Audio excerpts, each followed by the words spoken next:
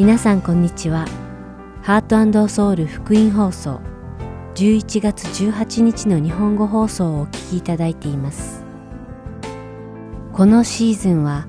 聖書を一緒に読みましょう。アリゾナ・フィニックス JIBC ヤソ牧師によるグランドキャニオンのかなたから、そして悪魔の手紙をお届けします。それでは聖書を一緒に読みましょう。お聞きください。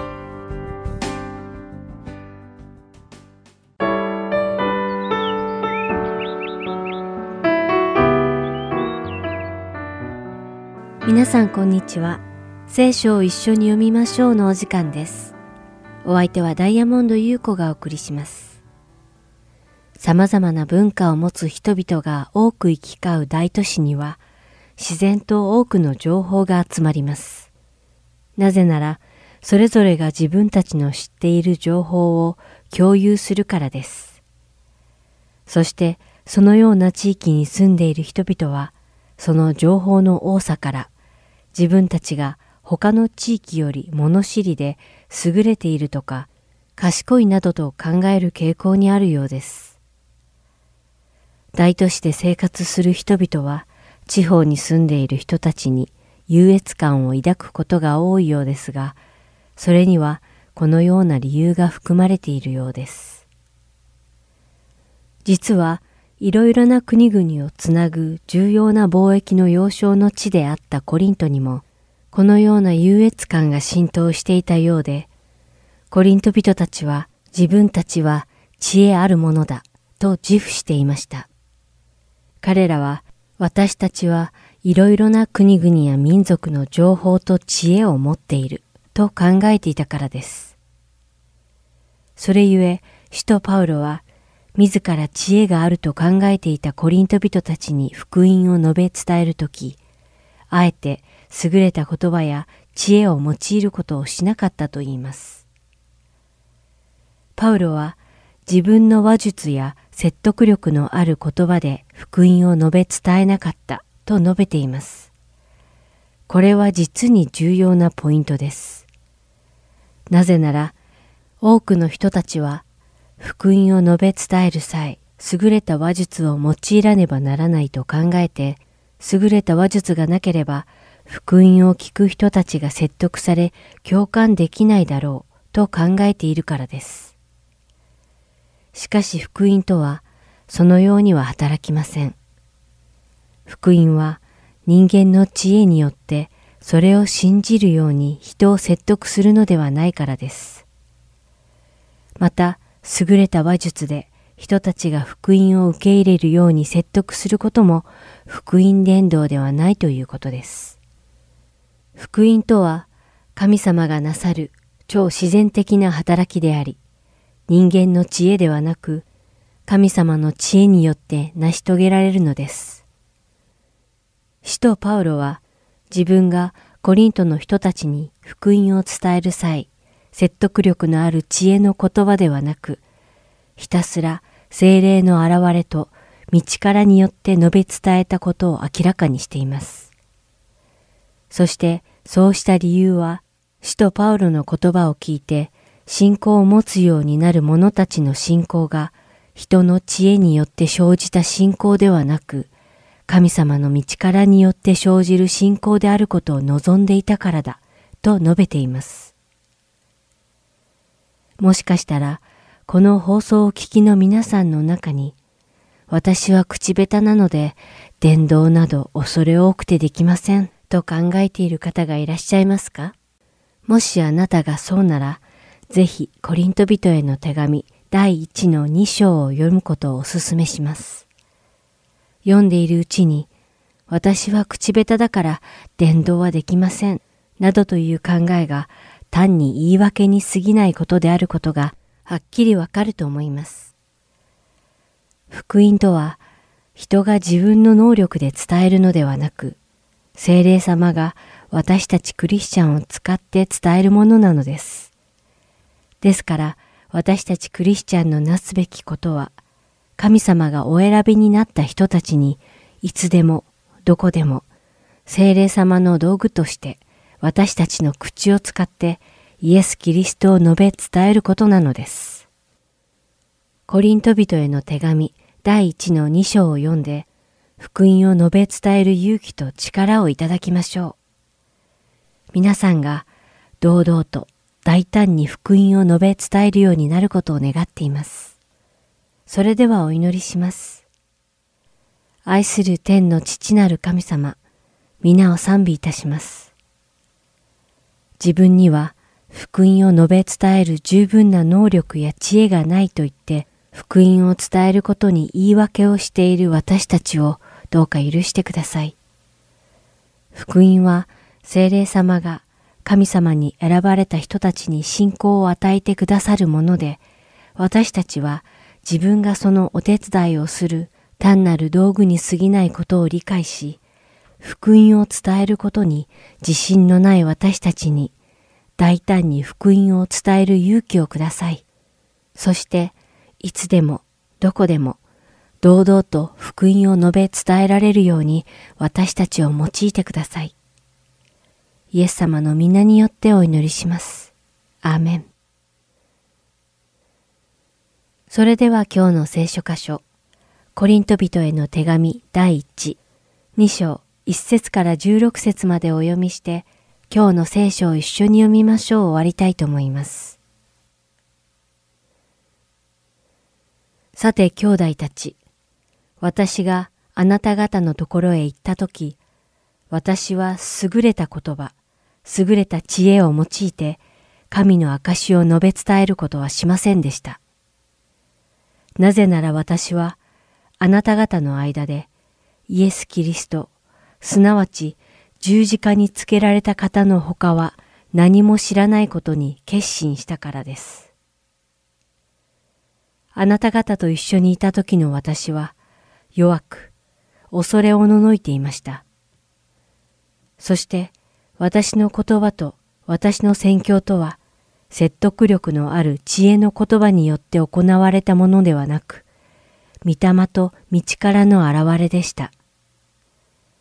それは、あなた方の持つ信仰が人間の知恵に支えられず、神の力に支えられるためでした。しかし私たちは、聖人の間で知恵を語ります。この知恵は、この世の知恵でもなく、この世の過ぎ去っていく支配者たちの知恵でもありません。私たちの語るのは、隠された奥義としての神の知恵であって、それは神が私たちの栄光のために、世界の始まる前からあらかじめ定められたものです。この知恵を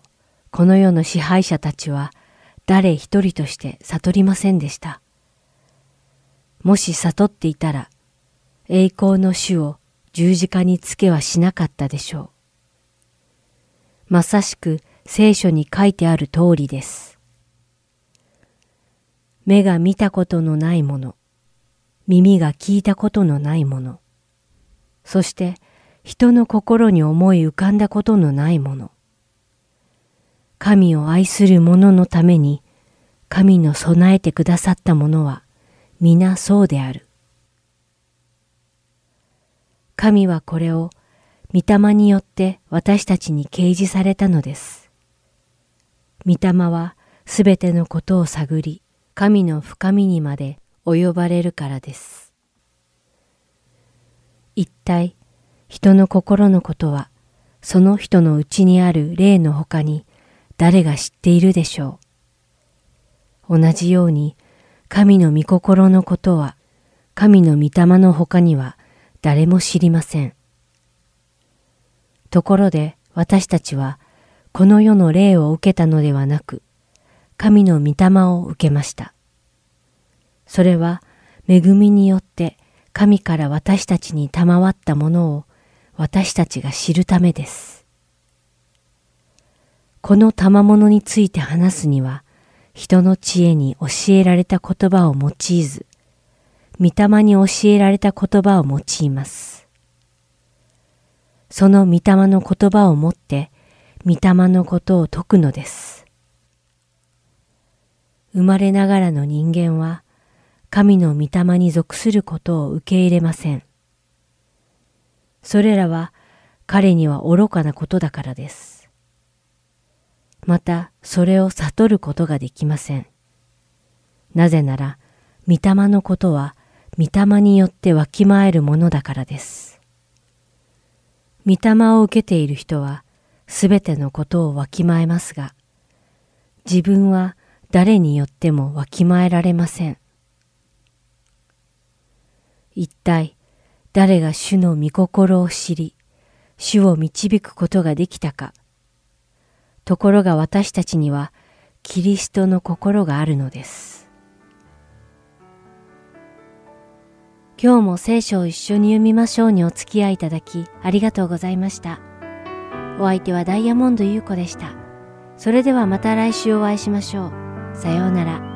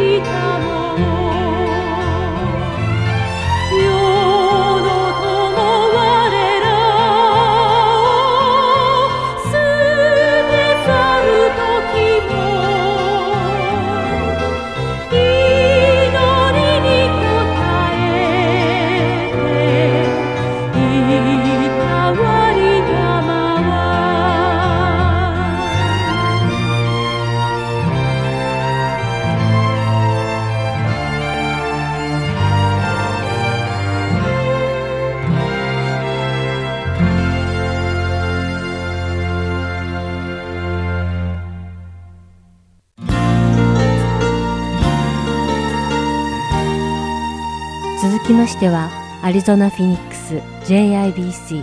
ヤソ牧師によるグランドキャニオンのかなたからをお聞きください。今日のタイトルは Facing the Giant 巨人に立ち向かうです。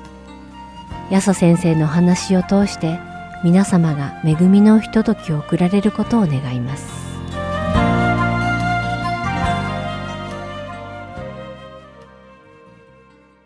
改めまして皆さん JIBC にようこそお越しくださいました。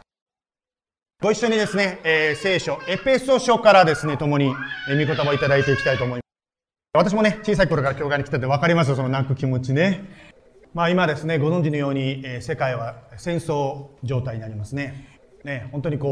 私は戦後世代、第二次世界大戦の後に生まれた世代ですけども、でもね、今でも、戦争は起こっているということをですね、実際に私は見て、本当に世界の平和、特にですね、本当に神様の平和が与えられるように祈りたいと思います。ここにもちょっと絵が出てるのでお分かりかと思うんですけども、聖書にはですね、昔のイスラエル軍がゴリアテというですね、巨人、最新兵器と出会った時の話が聖書には書かれておりますね。そのゴリアテを前にですね、イスラエル軍は全くですね、勝ち目のないっていうんでしょうか、もう負けが決まっているような戦いの中にいたわけですね。そんな時に現れたのがダビデという少年だったわけですよね。私たちはこういう話をですね、多分日曜学校でね、小さい頃から聞いてる方もいらっしゃると思うんですけども、おとぎ話として聞くのはいいかもしれません。現実に私たちが戦争状態に置かれていると考えたときに、この状態がいかに大変だったかということが分かるときにですね、すごいことがあったということが分かりますね。そしてですね、このイスラエルという一つの国の全ての勝敗がですね、一人の少年の方にかかってたということなんですね。しかし、聖書をご存じの方は分かるように、ダビデは自分の小ささ、自分の属しているその国の小ささではなくって、大きな神を信頼して、この巨人に向かっていったわけです。今日はですね、エペソ書の2章というところを読んでいくわけですけれども、実はエペソ書の2章の1節はですね、一番最初に、英語での聖書で訳されているかもしれませんが、そして、エンドという言葉でスタートするんですね。そして、ギリシャ語をご存知の方は、カイっていう言葉ですね。カイという言葉でスタートするわけですけども、そしてということは何かと言いますと、一章に書かれていることが土台になって2章があるということなんですよね。ですから、2章を学ぶために1章を少し読んでからですね、2章の学びに入っていきたいと思います。1章の22節と23節を読みますね。また神は、すべてのものをキリストの足の下に従わせ、キリストをすべての上に立つ頭として教会に与えられました。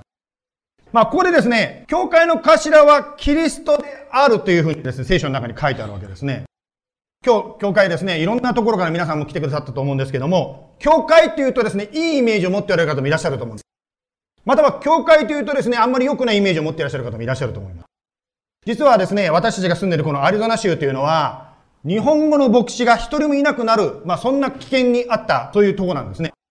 しかし今日はですね、JABC に来ている方はご存知かと思うんですけども、このフェニックス天日で礼拝するだけじゃなくて、午からですね、ツーソンでもですね、礼拝が行われますね。これはオフタサブジェクトというかオフタレコードですけど、レコードしていいんですけど、先生、これからじゃあ毎週ツーソンと両方あるんですかというこの質問を私受けたんです。答えはですね、わかりませんという答えなんですね。というのは先ほど今読んだですね、エペソ書に書いてあったように、教会の頭はキリストだと書いてありました。私たちはこの頭であるキリストがですね、次行けっていうのがいつなのかわからないんですけど、今日行けっていうのは分かってるので今日行くわけですね。ですからですね、今日とにかく行ってみて、その後で何回か行くことになるかどうかわかりませんが、とにかく私たちは今日行きたいと思っております。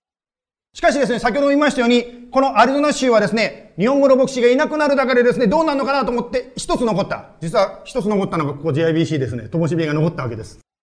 今ライブでね、放送されてるの言いますけど、午後の話はどうして私がアリゾナに来たのかの説明のお話でございます。しかし、JBC の方は私の個人的な話聞いたと思うんですけども、神様がいらっしゃって、頭である神様が働いておられて導いておられる。その中に、結果として私もここにいる。ここに教会があるということなんです。アメリカもですね、キリストを信じて生きる生き方っていうのは難しいと思うんですけど、今回ね、私たちも日本に行ってみてですね、本当に日本ってクリスチャンいないんだっていうことを改めて感じました。学校であなた一人かもしれません、クリスチャン。会社の中であなた一人だけがクリスチャンかもしれません。電車に乗っててですね、あなただけがクリスチャンかもしれません。そのようにですね、考えたときに、先ほどのダビデと巨人ゴリアテの話じゃないんですけど、そういう周りを見るとですね、自分が何ができるのかな、何もできない、もうダメだ、負けだとか思うかもしれません。しかし私たちもその問題から目を離し、問題よりも大きなキリストを見るときに勝利をつかむことができるのではありませんか。それではですね、今日の聖書箇所であるですね、2章のところに入っていきたいと思うんですけども、これが今日のテキストなんですけども、2章の1節から3節までですね、スクリーンに出ておりますので、よろしければご一緒に日本語、英語で声出して読んでみたいと思います。ね、ですから日本語の方は日本語のセクション、そして英語の方は英語の部分を声を出して読んでみましょう。では、1節から3節まで、バース1 through verse 3、Let's reading together 行きましょう。1、2、3。さて、あなた方は自分の背きと罪の中に死んでいたものであり、バース2。かつてはそれらの罪の中にあって、この世の流れに従い、空中の権威を持つ支配者、すなわち不従順の子らの中に働いている霊に従って歩んでいました。Verse 3、私たちも皆不従順の子らの中にあって、かつては自分の肉の欲のままに生き、肉と心の望むことを行い、他の人たちと同じように生まれながら御怒りを受けるべき子らでした。いつも英語の聖書と同時に読んでると思うんですけど、なぜか日本語の方が長いんですよね、いつも。流れを覚えていただきたいので、一章で神様はすごいんですよ、偉大なんですよ、ということを言と言って、その後で私たちの現実、私たちの本当の姿を聖書は教えてるんです、2章で。じゃあ、どういうのが私たちの姿だったかというとですね、今の箇所もう一度ですね、復習してみたいと思います。じゃあ、私たちの姿、つまり私たちがどんな人間なのか、どういう存在なのかというのはですね、まずここに書いてますね。私たちがキリストに従ってなかったときは、この世の流れに従っていたんだと書いております。この世の流れと言いますとですね、日本でこういう言葉があります。赤信号、みんなで渡れば怖くない。知ってますかこれ。ね、確かこれは2ビートでしたっけね。キンドンから出た2ビートが真似したというのをどっから聞きましたけども、とにかく日本で言われている赤信号、みんなで渡れば怖くないという考え方が日本人の中にあるということを聞きました。しかしですね、今回日本にですね、行った時にですね、本屋さんでいろんな本を立ち読みして、立ち読みだけでちゃんと買いましたからね。立ち読みしてですね、そこにこういうこと書いてあったんですよ。赤信号、みんなで渡ればみんな死ぬって書いてあったんですね。ね、今の日本はそうなんだって、そっか、日本も変わってきたのかなと思ったんですけど。聖書にも書いてありますけど、私たちがキリストと出会う前は、この世の流れ、みんながやってるからいいんだというふうなことで生きていたところに書いてあります。そして2番目、霊に従って歩んでいましたと書いております。何ですかその霊に従ってて、私はそんな宗教じみたことはしてません。そんな神がかりのことはしてませんと思うかもしれません。私たちは知らないうちにですね、その見えない、その霊っていうんですけど、見えないものの力に縛られてしまうことってあるんですよね。教会の中でですね、よくですね、祈りのリクエストが交換されることがあるんですけど、一緒に祈ると、今まで問題あったところがパーッとなくなっちゃうことってあるんですよ。一つだけですけども、あることがですね、あってですね、ちょっとその方の体の調子が悪くて、どう考えてもこれはひどい病気じゃないかっていうことがあったんですよ。その人が一人で祈ってたんですけど、どうしようもないのでみんなに祈ってくれってこう言ったんですね。そしてみんなが祈り始めると、その後でですね、検査結果したら問題ないって、問題あったはずなのにってこうなっちゃったわけです。なんかわかりませんけども、見えない霊っていうのがあって、私たちの人生にいろいろと傍座していく。というのは聖書を見ていくとわかるように、その見えない霊というのがですね、私たちに問題を起こしたり、誰かを病気にしてみたり、物を壊したり、人間関係を壊したり、いろんなことが起こったりするわけですよ。この見えない霊ということに関してですね、私は8月にですね、考え方を変える出来事がありました。実は8月にですね、終わりにですね、ハーサー・ホーランドというですね、日本で有名な伝道者の方が来られました。彼と一緒に来てたですね、カメラマン、プロデューサーの方がいらっしゃったんですね。そのカメラマンの方は実はですね、もともとは占い師、霊の力を使って占いをするですね、その占い師だった人そうです。皆さん占いというといろいろ聞くと思うんですけど、やっぱりそのやってる本にはわかるんですよ。やっぱり暗闇の力ってあるんですね。しかし彼はですね、キリストを知らなかったので、もうそれでお金儲けてたわけです。その力で、悪の力でね。しかし彼はですね、もちろんやってたんだけど、これはおかしいだろうなと半分思ってたようで。しかしその人生の中で彼はキリスト、本当の光と出会ったんですね。そして彼はですね、かつてのなんていうんですか、その占いっていうか、それを全部捨てて、文字通りも全部捨ててですね、キリストについていって、そしてアーサーさんと一緒にカメラ持ってですね、こちらにアリゾナまで来られました。彼はジョージさんという名前なんですけど、ジョージさんが言ってたんですね。ジョージさんがですね、今ね、いろんな人がなんていうんですか、占いとか霊的体験とか求めてるかもしれないけど、彼らはキリストを知らないから、これが真理じゃないかと思って求めてる求道者なんだというふうに言ってました。以前はですね、セドナにですね、霊的体験を求めてくる人たちが、この人たちはキリスト教と関係ないんだと、こう思ってたんですけども、ジョージさんの話聞いたときにですね、みんな真理を探してるんだ。わからないからこれが真理だと思って来てるんだ。だからセドナに来るんだ。だからいろんな力を体験しようとしてるんだということをですね、改めてジョージさんから教わりました。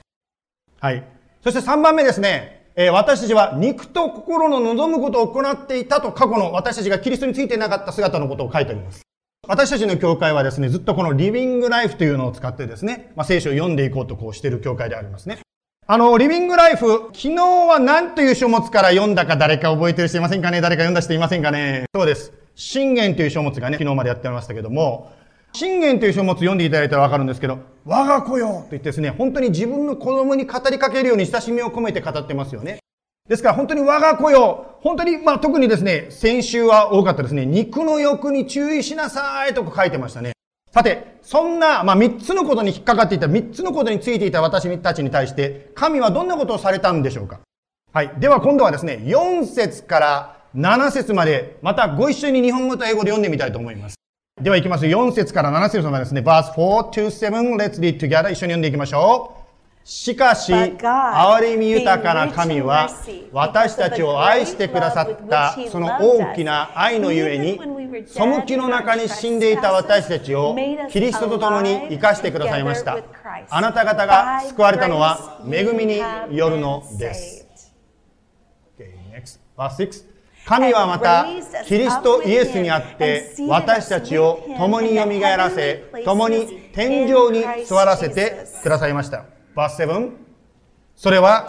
キリストイエスにあって、私たちに与えられた恵みに、慈愛によって、この限りなく豊かな恵みを来たるべき世々に示すためでした。はい。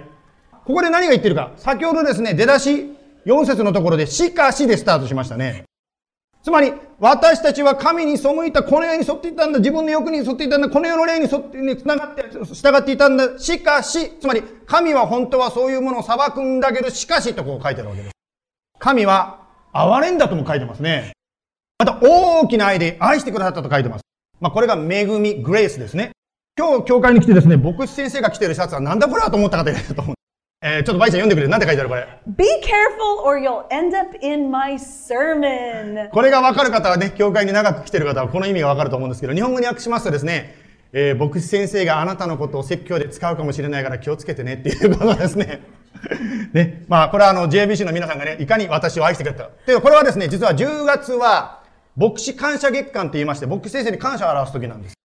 ぜひ皆さんもね、ご自分の教会の牧師先生に何らかの形でこれをあげていいかどうかはそれわかりません。少なくとも私はこれもらった時に愛を感じたんですね、教会の皆さんのね。冗談なんですけど、でもね、JBC はメンバーになる方にですね、あなたがどうやってイエス様と出会ったかの証を書いてくださいというふうに書いてもらってます。この T シャツをくれたということは、私のことを話してくださいというみんなのさんの声が聞こえているようなって勝手に言ってますけど、声が聞こえているような気がしたんで、そのうちの一つを読ませていただきたい。ある方がこのようにイエス様と出会ったと書きました。私が一番落ち込んでいたとき、なぜか子供の聖書に目が留まりました。そしてそれを開くと、放蕩息子の話が目に留まりました。その放蕩息子の姿が自分のように感じました。私は神から逃げていました。そしてその子供の聖書の絵に描かれていた坂の上で待っているお父様の姿がとても心に触れました。反抗していた私をずっと待っていてくれて、愛していてくれた、そんな父の姿が見えました。そして私はその時に神の憐れみというのを体験することができました。あなたが神に愛され、許されたのには実は目的があるんです。今日はですね、先ほども紹介させていただいてますように、私の家内の妹の家族がですね、来てくださってますね。私たちがですね、結婚してすぐ後のことなんですけど、私たちは結婚した後でですね、親戚に泊まりに行ったんです。日曜日になったので、どっか教会がないかなと思ってですね、近くの教会を探して、その教会に行きました。もちろん親戚の人たちに泊めていただいているので、彼らの日曜日のスケジュールに邪魔にならないようにですね、朝早くですね、礼拝を見つけてですね、皆さんが起きる前に礼拝に行こうと思って、家族、私たちだけで行ってきたんですね。私たちは親戚にで、そういうのに日曜日を過ごして、その後もちろん家に帰ったわけです。その後で知ったんですけども、実はですね、私たちが行ったその教会に、妹がですね、バイの妹が行くようになったんですね。そしてイエス様と出会いました。それだけじゃなくて、素敵なご主人と出会ったんですね。このようにですね、信仰というのはお姉さんから妹に、そして親から声と伝えられていくものなんです。人間関係の中で一番密接と言われているのが夫婦の関係ですね。というのは子供の前で言えないことも夫婦の間で言わなきゃいけないというか、そういうこともあるわけですよね。良いところも悪いところも全てさらけ出した上でも愛し合っていく。これが結婚ですよね。この世の流れというのを先ほど言いましたけども、この世的に考えれば結婚というのは 50-50 だとよく言われます。つまり、相手が愛してくれるから私も愛する。相手が自分の責任を果たすから私も自分の責任を果たすという感じですよね。しかし、キリストを信じる夫婦関係というのは、お互いがまずキリストからそれぞれ愛と励ましと許しをいただくわけですね。そしてその愛と許しに満たされて、お互いをケアし合う。これがキリストにある夫婦関係です。ですから、夫婦関係を健康に保ちたいと思うならば、これが欠かせないんですね。これって言ってね、さすが通訳者はきちんと訳してくれましたけど、別にこの本の宣伝にしたりわけではないんですけども、言いたいことはデボーション、つまりイエス様との関係、この本であろうがなかろうが何でもいいんですけども、とにかくイエス様との関係を築いていくことが大事だということなんですね。また独身の方の中でですね、早く相手の方が与えられないかなと思っている方もいらっしゃると思うんです。しかし覚えていただきたいのはですね、誰かあなたを愛してくれる、または愛する相手と出会ってあなたが満たされるのではないんですね。まずキリストから力をいただいて満たされて、そしてそれがご主人であれ誰であれですね、奥さんであれですね、他人をケアしていくということなんですね。さて、エペソ書の2章の今度はですね、8節から10節までをですね、またご一緒に読んでいきたいと思います。じゃあ2章からですね、2節から8節まで、日本語と英語で一緒に読んでいきましょう。1節から10節まで。この恵みのゆえにあなた方は信仰によって救われたのです。それはあなた方から出たことではなく、神の賜物です。9、行いによるのではありません。誰も誇ることのないためです。Verse 10、実に私たちは神の作品にあって良い行いをするためにキリストイエスにあって作られたのです。神は私たちが良い行いを歩むように、その良い行いをあらかじめ備えてくださいました。ここでですね、良い行いということがいろいろ出てきますけども、私たちは良い行いをするから神に許されるとか神に愛されるのではないということをもう一度確認しておきたいと思います。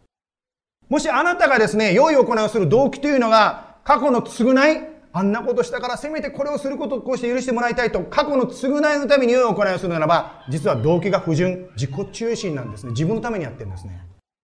つまりエペソ書で今2章で学んだことから言いますとですね、もしあなたや私が罪悪感を感じているならばどうしたらいいですか？まず神のもとに行って神の許しを受ける必要があるんです。ですからまず神の許しを受けて、神の愛を受けて、神の平安を受けて、そして良い行いをしましょう。これがエペソ書の2章のメッセージであります。そしてですね、10節にも書いてありますけども、神はですね、その良い行い、私たちがする良い行いをあらかじめ備えてくださったと書いてありますね。ある時ですね、先日、ある方と食事をしておりました。そうしたら食事してたその方がですね、急に立ち上がってですね、パーッと私の前を越えて後ろに行っちゃったんですね。どうしたのかなと思ったら、私の後ろに座ってた子供さんがですね、スプーンを落としたんです、下にね。そしてですね、スーッと戻ってきてですね、また私と話を続けたんです。何が言いたいかと言いますと、あなたや私が神に許されている、愛された心を持って周りを見るならば、何をすべきがいいのか、どんな良い行いをすべきかが分かってくるということなんですね。現代はですね、もうビリー・グラハムもいません。また聖書に出てきたダビデもいません。モーセもいません。あなたや私しかいないんですね。あなたや私のその毎日の生活の中で、良い行い、つまりあなたが神に許され、愛されている気持ちを持って歩んでいくならば、あなたがすべきこと、どんなことができるかに気づいてくるんですね。ですから今日の学び、つまりエペソ書の2章の1節から10節の話をまとめるとどうなるでしょうか。つまり神のあなたや私のまず恵み、つまり許しをする、愛を知る必要があります。そしてその許された心を持って隣人に仕えていく、良い行いをするということなんです。つまり神の恵みはアクティブであるということです。アクションにつながるということです。さて今日はですね、最後にですけども、実は聖書に書いてある祈りをそのまま祈りたいと思います。ではですね、パウロという先生がいらっしゃったら、この祈りを皆さんの前で最後にこうして礼拝が終わると思うんですね。ですからですね、一緒に、パウロと一緒にですね、今日ここで祈りの言葉、ここに書いてある言葉なんですけど、書いてあることを一緒に読みながら祈りたいと思います。では、エペソ書の1章の17節から19節まで声を出して読んで祈りたいと思います。せーの。どうか私たちの主イエス・キリストの神、栄光の神が神を知るための知恵と啓示の御霊をあなた方に与えてくださいますように。またあなた方の心の目がはっきり見えるようになって神の召しにより与えられる望みがどのようなものか、生徒たちが受け継ぐものがどれほど栄光に富んだものか。Verse 19、また神の大能の力の働きによって私たち信じる者に働く神の優れた力がどれほど偉大なものであるかを知ることができますように。 Let's pray。 目を閉じてください。イエス様、本当に私たち一人一人は自分の良い行いであなたに受け入れられた人は一人もいません。というのは、どんなに周りからあなたいい人ねって言われていても、神の目、あなたの完璧な目で見たときには足りないというところがあるんです。そんな神様がお前は足りないからダメだと言わずに、それでもあなたは私たちを愛し、十字架にかかり、私の罪のために死んでくださいました。今日この話を聞きながら、もしかしたら罪悪感というのは実は聖霊様が働いている証拠であります。つまりその罪悪感を通して聖霊神が、私にごめんなさいということはないかい、私のもとに来なさい。実は罪悪感というのは神の招きなんです。呪いではないんです。あなたは真実で正しい方ですから、その罪を許し、すべての悪から清めてくださると、第一ヨハネ1章の9節に書いてあります。ですからもし罪悪感を感じるならば、あなたの招き、その招きの招きに応えて、私たちは罪をあなたの前に正直に言い、そして許しをいただきたいと思います。今音楽を聴きながら、なんか心の中にギルティー、ちょっと今罪悪感あるなと思うならば、何でもいい、それちっちゃなことでみんながやってると思うかもしれないけども、イエス様許してください、ごめんなさいと、今個人的にその場で心の中でいいですから祈る時を持ちましょう。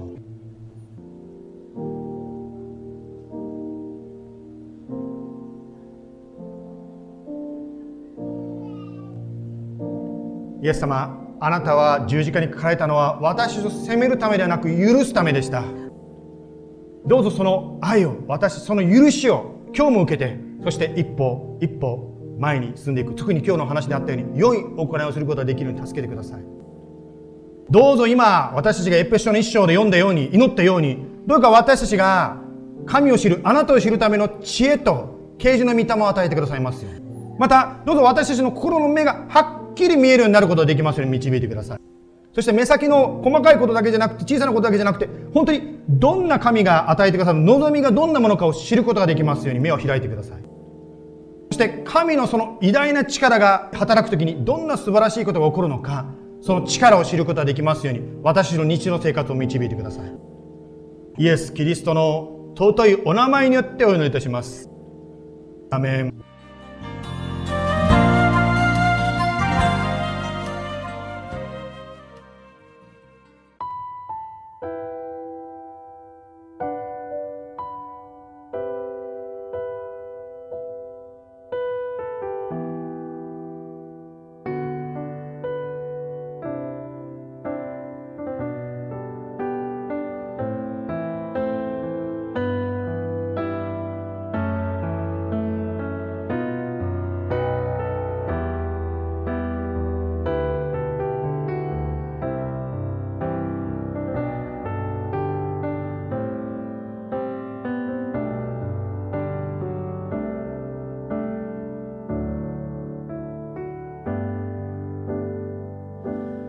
世界のすべてを作られて治める方、この世の知恵力にも勝る唯一の方、すべての国々、その富と栄光さえ比べることはできない、すべてに勝る方、十字架で苦しまれ死なれたパラのように孤独で踏みつけられても私を愛してくださった。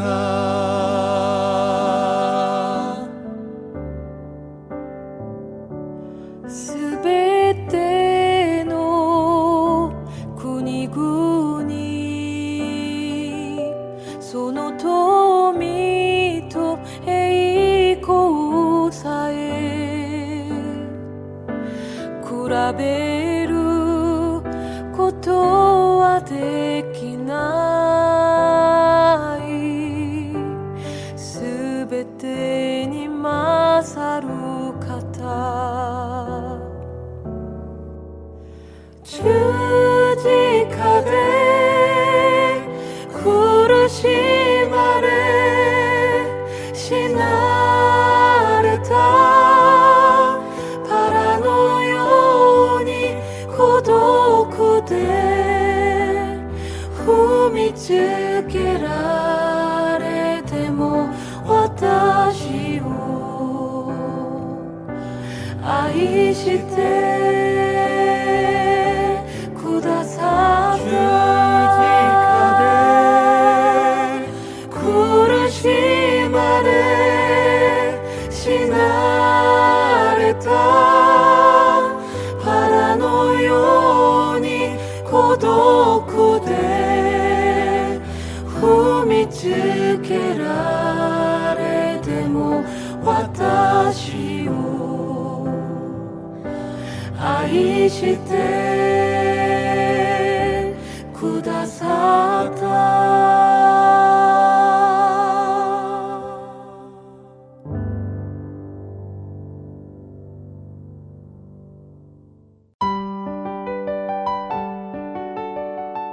ハート&ソウルゴスペルミニストリーは永遠の命の源であるイエス・キリストの福音を述べ伝える活動をしています。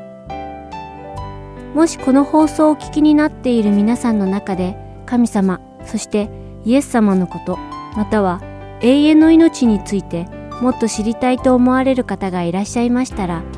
どうぞこちらのウェブサイトまでお気軽にご連絡ください。heartandsoul.org@gmail.com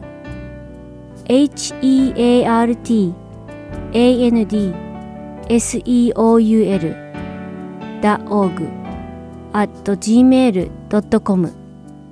また、これからもこのハート&ソウルミニストリーの CD をご希望の方は、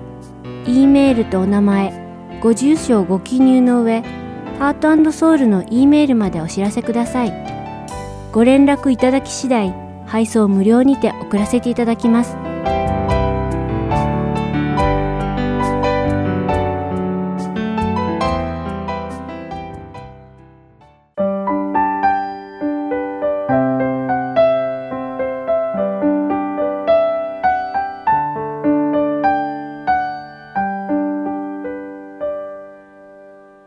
それでは悪魔の手紙をお聞きください。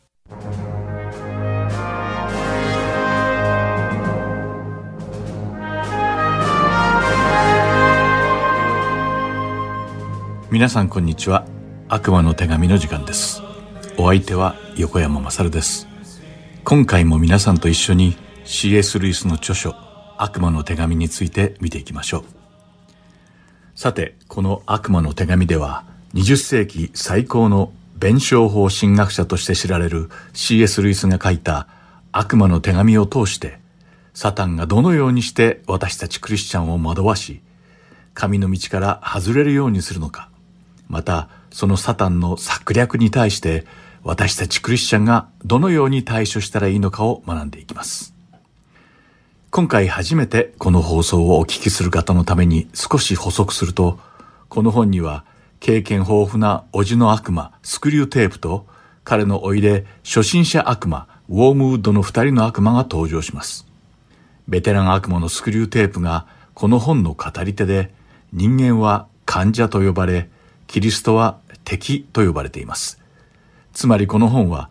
ベテラン悪魔の叔父スクリューテープが新米悪魔の甥ウォームウッドに当てて書いた、人々をキリストから引き離すための悪魔のマニュアルというわけです。皆さんがこの放送を通して、私たちはいつも霊的な戦いの中にあること、また悪魔は私たちを苦しめるために、さらに私たちがイエス様から離れるように誘導する巧妙な戦略を練っていることを改めて覚え、その悪魔の策略にうまく対処できることを願っています。さて、前回の手紙でスクリューテープは刻々と変化する状況の中で、患者たちを揺るぎない信仰の人に変化させてしまう悪魔の敵であるイエス様の戦略をウォームウッドに説明しました。その戦略とは、谷を越えさせることでした。スクリューテープによると、イエス様は人間の魂を自分のもとに確保されるために、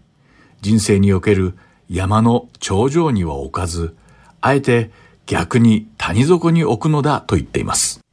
特にイエス様が大切にしてくださる人たちは、誰よりも長く深い谷を通らないといけないようです。聖書に出てくるイエス様の弟子や人たちは皆、とても困難な谷底の道を通りました。このように私たちクリスチャンは険しい谷底を苦しみながら進むことで、神様がどのようなお方であられるのか、また神様にとって自分がどのような存在であるかを悟り、やがて主だけに頼っていくという段階に進んでいくのです。今回の9通目の手紙でスクリューテープは、甥のウォームウッドに患者たちが谷底に落ちている時にどうやって彼らを誘惑するかについて詳しく指南しています。その一つ目の作戦とは、患者たちの心が虚しく冷たくなり、霊的に停滞してしまった時に、そっと薬物やアルコール、また性的誘惑のような中毒性のあるものをこっそりと与え、患者たちの魂を引っ掛けて釣り上げるようにしなさいという指導です。なんと恐ろしい策略でしょうか。私たちは困難にある時こそ、自分が悪魔によるこの種の手口にさらされていないかをよく注意しなくてはなりません。荒れ果てた谷を通るとき、私たちは主だけに頼っているでしょうか。それとも困難を一刻も早く忘れたいからと、一時的な安らぎに過ぎない、このような悪魔の戦術に陥って、その犠牲になっていないかどうか、よく吟味してみてください。では私たちクリスチャンは、どのような心と姿勢で困難の谷を通過すべきなのでしょうか。自分が陥る谷底のことを一時的に忘れることができる薬物やアルコールのようなものに頼るべきなのでしょうか。いいえ、決してそうではありません。この悪魔の手紙に書かれた一貫したメッセージがまさにその答えです。悪魔はいつも私たち人間が物事の本質を考えることを妨げ、真理から逸脱させ、脇道に迷わせるのです。私たちは谷を通過するときに湧き起こる自分の感情と心理状態に注目するのではなく、私たちが人生において谷底を経験することを許可された神様の御心を求めなければならないのです。私たちをイエス様に似せて作ってくださった神様の御心を知り、神様の求めておられる柔和さと謙遜さ、そして従順を学ばなければなりません。ヘブル人への手紙の第5章8節には、キリストは御子であられるのに、お受けになった多くの苦しみによって従順を学び、とあります。つまり、イエス様は神様の御子であられるのに、苦難を経験することで服従することを学ばれたと書かれているのです。ですから、私たちが人生の谷を通るとき、神様に従順に従って進まないといけません。そうでないと、サタンは私たちの心の隙をついて罠を仕掛けてきます。それに対抗する唯一の手段が、神様を心から信頼して従い、困難の谷を避けて通るのではなく、忍耐を持って進んでいけということなのです。ここでスクリューテープが甥のウォームウッドに宛てた手紙の一部を読んでみましょう。この箇所でスクリューテープが私たちの父と呼んでいるのはサタンであり、敵とはイエス様であることを念頭に置いてお聞きください。患者が健康的で正常で満足のいく形の快楽を経験しているとき、私たちはある意味敵地にいることを決して忘れてはならない。私たちは快楽によって多くの魂を獲得してきた。しかし快楽はすべて敵が創造したものであり、私たちのものではない。私たちのこれまでの研究では快楽を生み出すことはできなかった。だから私たちにできるのは、敵が作り出した快楽を敵が禁じている状況や方法、そしてその強さの度合いを用いて、それを享受するように人間に進めることだけなのだ。それゆえ私たちは常にあらゆる快楽の自然な状態を、それが最も自然でなく、最も作り主の香りがなく、最も快楽的でない状態へと遠ざけようとするのだ。減少し続ける快楽のために、増加し続ける渇望が常套手段なのだ。その方が確実であり、より良いやり方であることは明白だ。人の魂を手に入れ、その見返りに何も与えないこと。それこそが私たちの父の心を本当に喜ばせることなのだ。そして人間が谷にいるときこそが、そのプロセスを始めるときなのだ。とあります。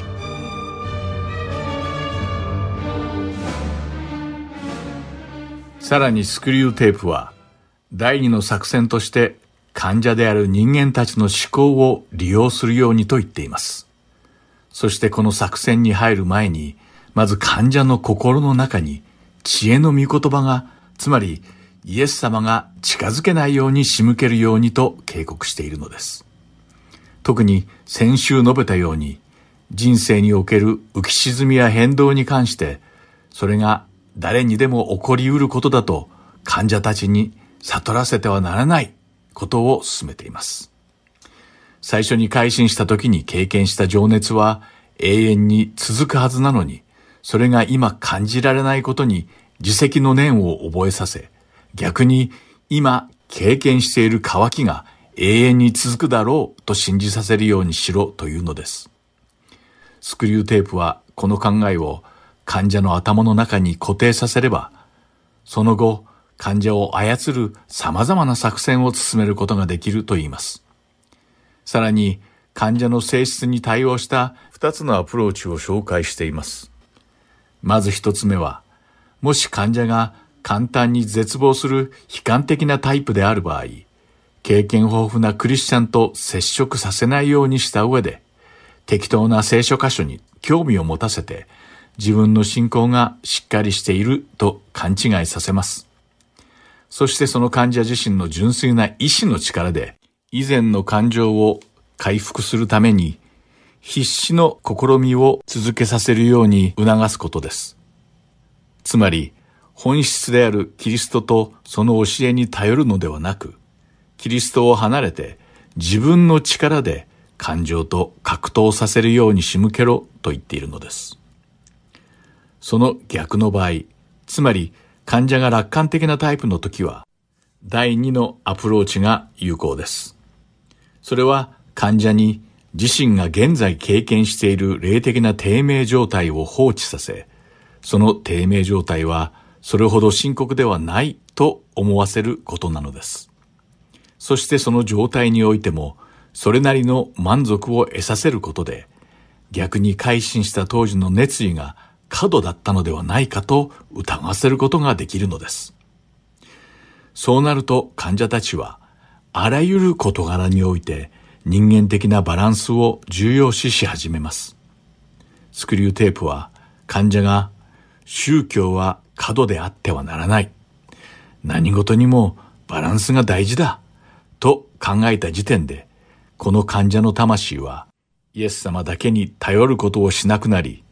破壊される準備が整った状態に陥ったというのです。このようになった患者には、物事のバランスや調和、中庸、また右にも左にも傾きすぎないなどといった言葉を使うとかなり効果的であるともアドバイスしています。そしてスクリューテープの進める第3の戦略とは、患者の信仰を真正面から攻撃することです。それは患者の信仰における個人的成長の感覚を利用する方法です。つまり、第二戦略の目的が、この低迷の谷の時期は永遠に続くだろうと信じさせることであるならば、この第三の作戦は全くその逆で、谷の通過を、これはただ一過性の段階に過ぎない。自分は霊的にうまくいっているというように過信させるように誘導するのです。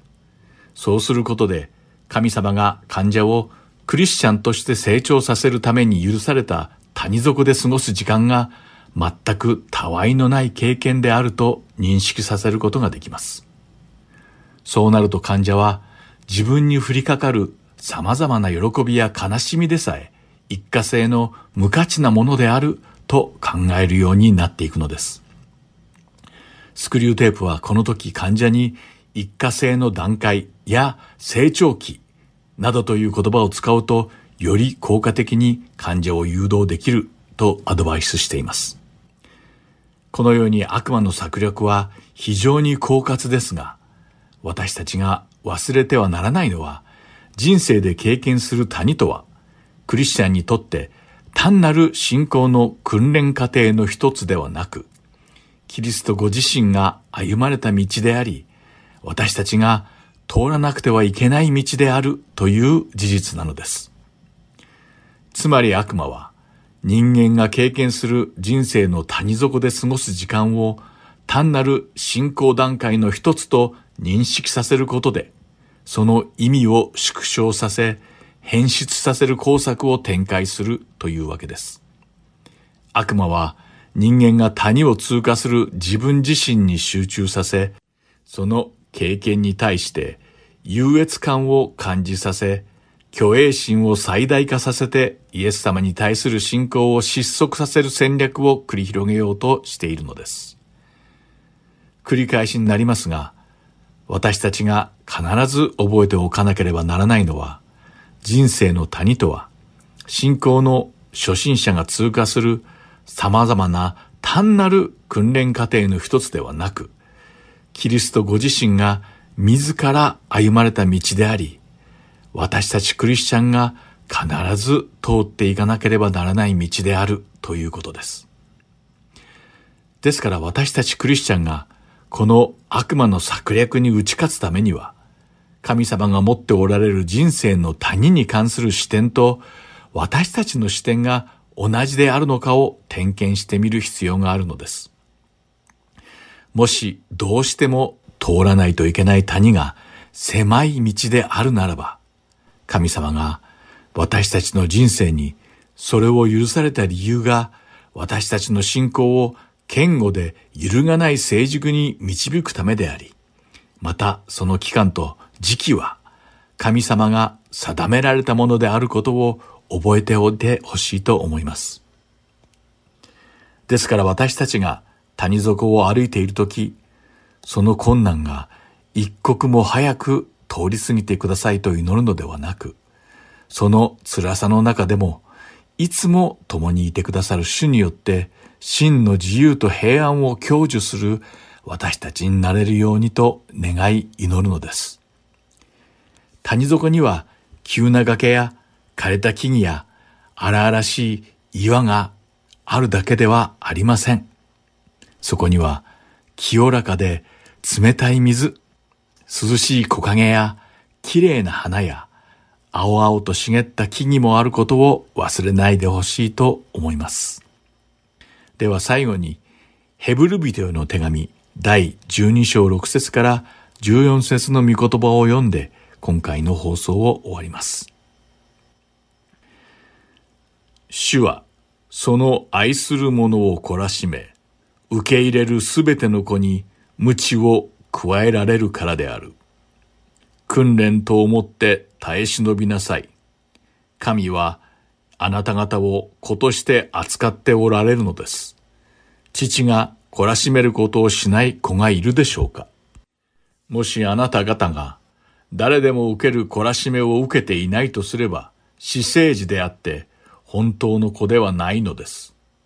さらにまた、私たちには肉の父がいて、私たちを懲らしめたのですが、しかも私たちは彼らを敬ったのであれば、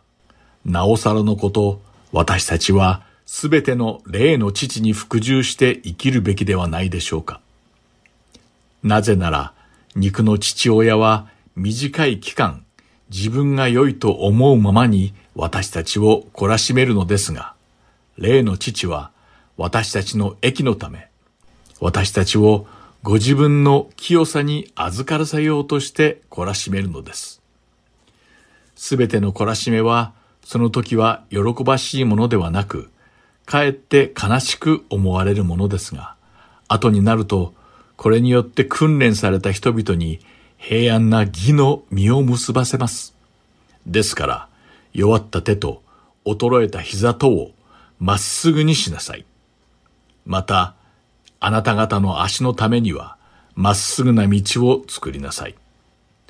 なえた足が関節を外さないため、いや、むしろ癒されるためです。すべての人との平和を追い求め、また、清められることを追い求めなさい。清くなければ、誰も主を見ることができません。と書かれています。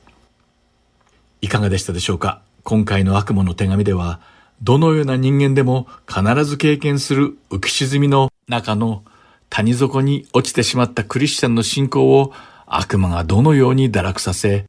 イエス様から遠ざけるために繰り出してくる様々な策略を学びました。もしあなたが今人生の辛い谷を通っているなら、あなたの人生の谷に対する視点がイエス様のそれと同じであることを祈っています。そしてその与えられた試練の谷を通るときに、私たちが悪魔の策略に惑わされることなく、主が意図しておられるさらに堅固で揺るがない成熟したクリスチャンとしての信仰を育むように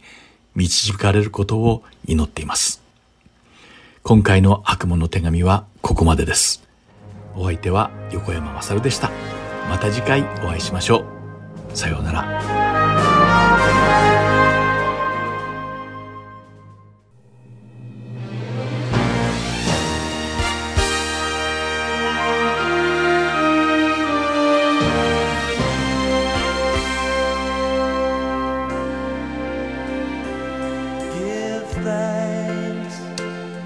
With a grateful heart,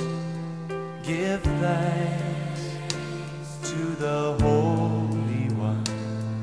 Give thanks because He's given Jesus Christ, His Son. Give thanks with a grateful heart. Give thanks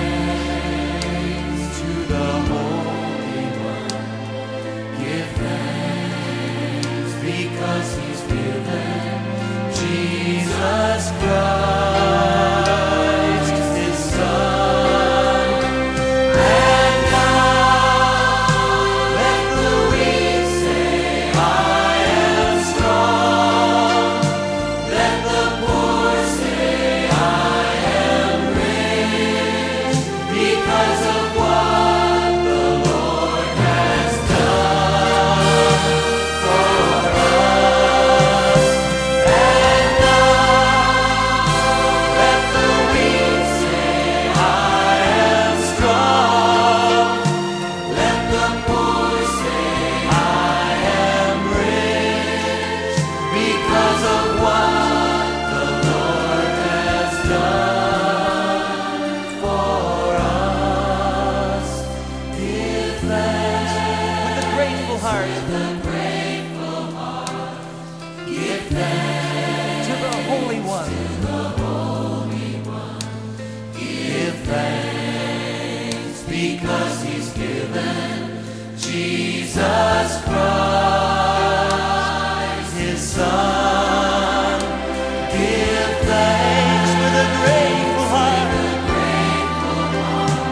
Give thanks to the Holy One. Give thanks because He's given Jesus Christ,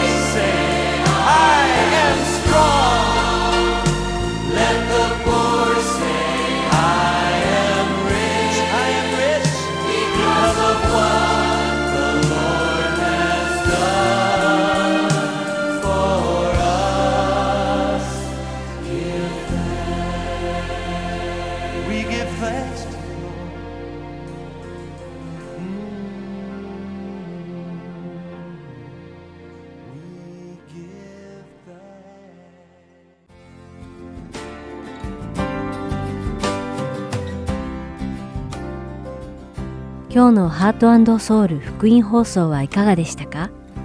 最後までお付き合いくださりありがとうございました。それではまた来週お会いしましょう。